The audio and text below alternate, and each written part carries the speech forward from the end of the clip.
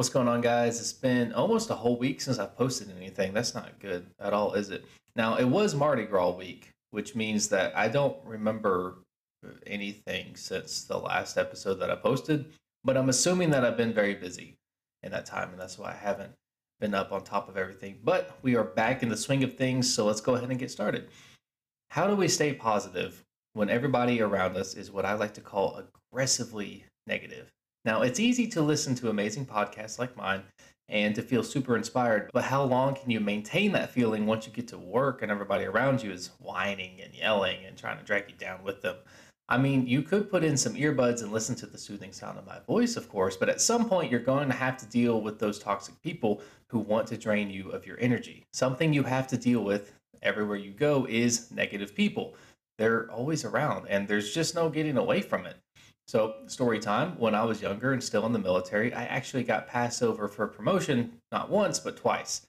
And both times, my leadership looked me dead in the face and said, "You complain way too much. You're too negative. Leaders need to lead, not drag people down." That's not the exact wording he used. There were a couple four-letter words that were thrown in there here and there, and there was a lot more aggression in it. But you get the point. Let me tell you, when he said that, I got so mad.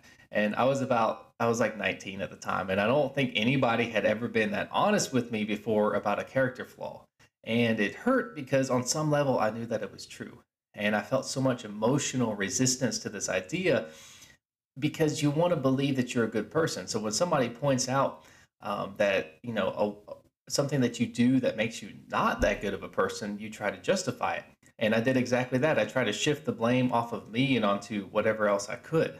I told myself, well, yeah, I complain a little bit, but not nearly as much as other people. He's just being unfair because he doesn't like me. I'm not his favorite. I have good reason to complain. I mean, just look at what I'm dealing with. And you know what? All of those excuses were valid. They were all true. And I was up against all of that. Absolutely. But holding on to those excuses was holding me back. At some point, I realized that I could keep the excuses or I could actually make progress. And I was fortunate enough to come across a really good mentor not too long after that, and he helped set me straight. But it was a very long process to disengage from that mindset.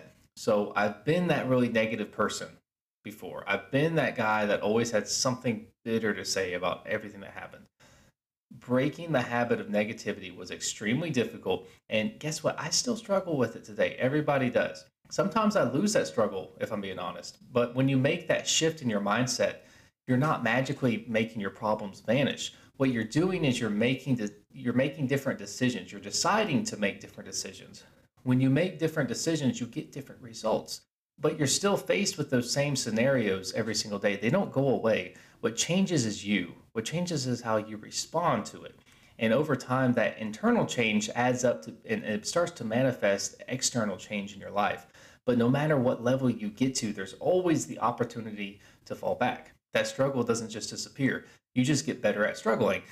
You could create the life of your dreams, but if you stop making those good decisions, you're going to slip into those old ways of thinking.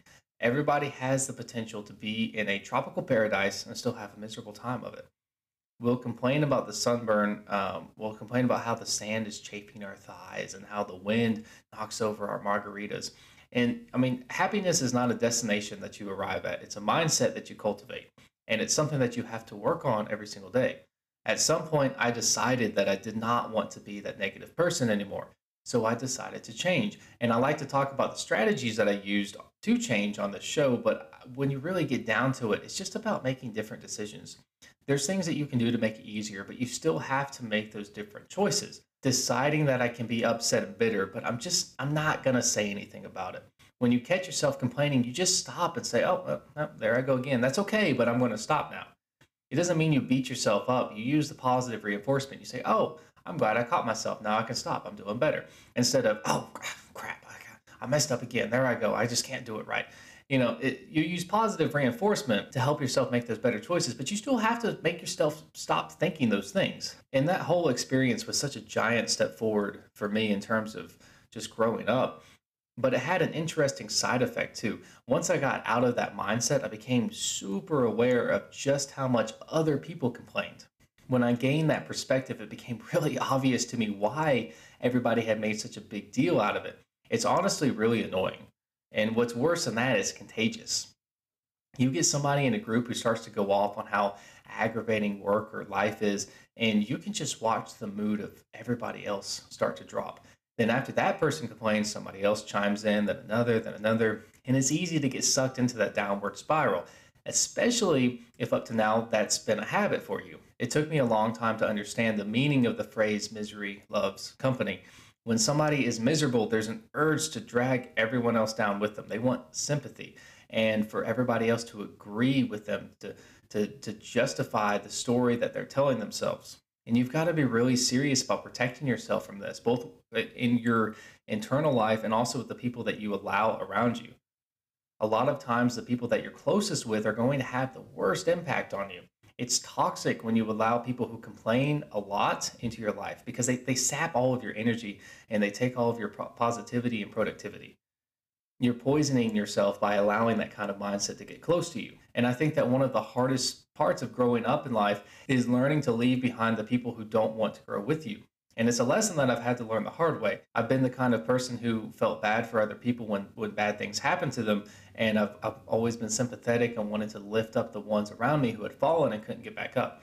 The problem is that 9 times out of 10, those people wanted to stay down. They identified so strongly with the role of the victim. If their life wasn't a tragedy, they just wouldn't know what to do with themselves. And so when something good comes their way, they find fault with it. They focus on that fault and they blow it out of proportion until it's either ruined or, it leaves. So learning to distance yourself from negative people is very important. Usually you're not going to be able to physically get away from them, at least not all the time. So instead you have to learn how to set boundaries. At the end of the day, you've just got to understand that you cannot bear the weight of everybody's problems. You have to establish the fact that you're not going to entertain anybody, even close friends, when they start unloading on you. Now, the other side of the coin is that you can't go do the same thing to them and then say, oh, no, no, no, I don't want that negativity when they do the same thing to you. You've got to stop complaining, but you've also got to stop letting them complain to you. That doesn't mean that you can't be there for them when something actually happens. It means that when your coworkers or your friends, your partner, whoever comes to you and complains for the sake of complaining, you shut it down. If your best friend has a death in the family and they come to you crying, that's not the time to say, get out of here. I don't need that kind of negativity. But if you realize that you're in a relationship with somebody who just whines and complains about everything, you have got to put a stop to that. And if you realize that you are that person, you really need to get to work on changing that about yourself. If you don't say no to this behavior, it's something that will eat you alive. It's poisonous. Hanging out with people who insist on constantly venting to you and expecting that it won't bring you down is like eating Tide Pods and expecting not to leave the party in an ambulance. I don't understand those people either. Now, at first, people are not going to understand. How you handle it will depend on the situation. You may need to sit them down. You may need to explain to them, that you love them, but the negative conversations just have to be toned down. These are boundaries that you're setting. Maybe that's not an appropriate way to handle it. It isn't always. So you just have to make them get used to you not engaging and listening when they do that until they start to catch on. And they may be offended that you feel this way, but you have to protect your mental health. And obviously, they're not protecting it. So you have to set boundaries. And if people don't have respect for those boundaries, you shouldn't feel bad if you offend them anyway. If I cared about somebody and they told me it upsets them when I get worked up about something, that wouldn't offend me. I care about them, so I'd find a better way to communicate. If I take it personally and say, "Oh, you don't want to listen to me," that's me being disrespectful. That's me being disrespectful of them. And it works the other way around. If it's important, it's something that I'm still going to talk about, but I'll understand that, hey, they're setting boundaries. I need to approach this differently. But if you respectfully set those boundaries and they get mad about it, that's not a healthy relationship for you to be in. That's something that you need to protect yourself from. So the moral of the story today is not to be afraid to set boundaries with negative people. It's hard enough to keep from getting sucked into your own downward spiral, let alone somebody else's. So if you realize that you're the person who complains the most, breaking that habit is probably going to be the single best thing that you can do to make a real lasting change in your life. It definitely was for me. I highly encourage it. Thank you for listening, guys. Good luck.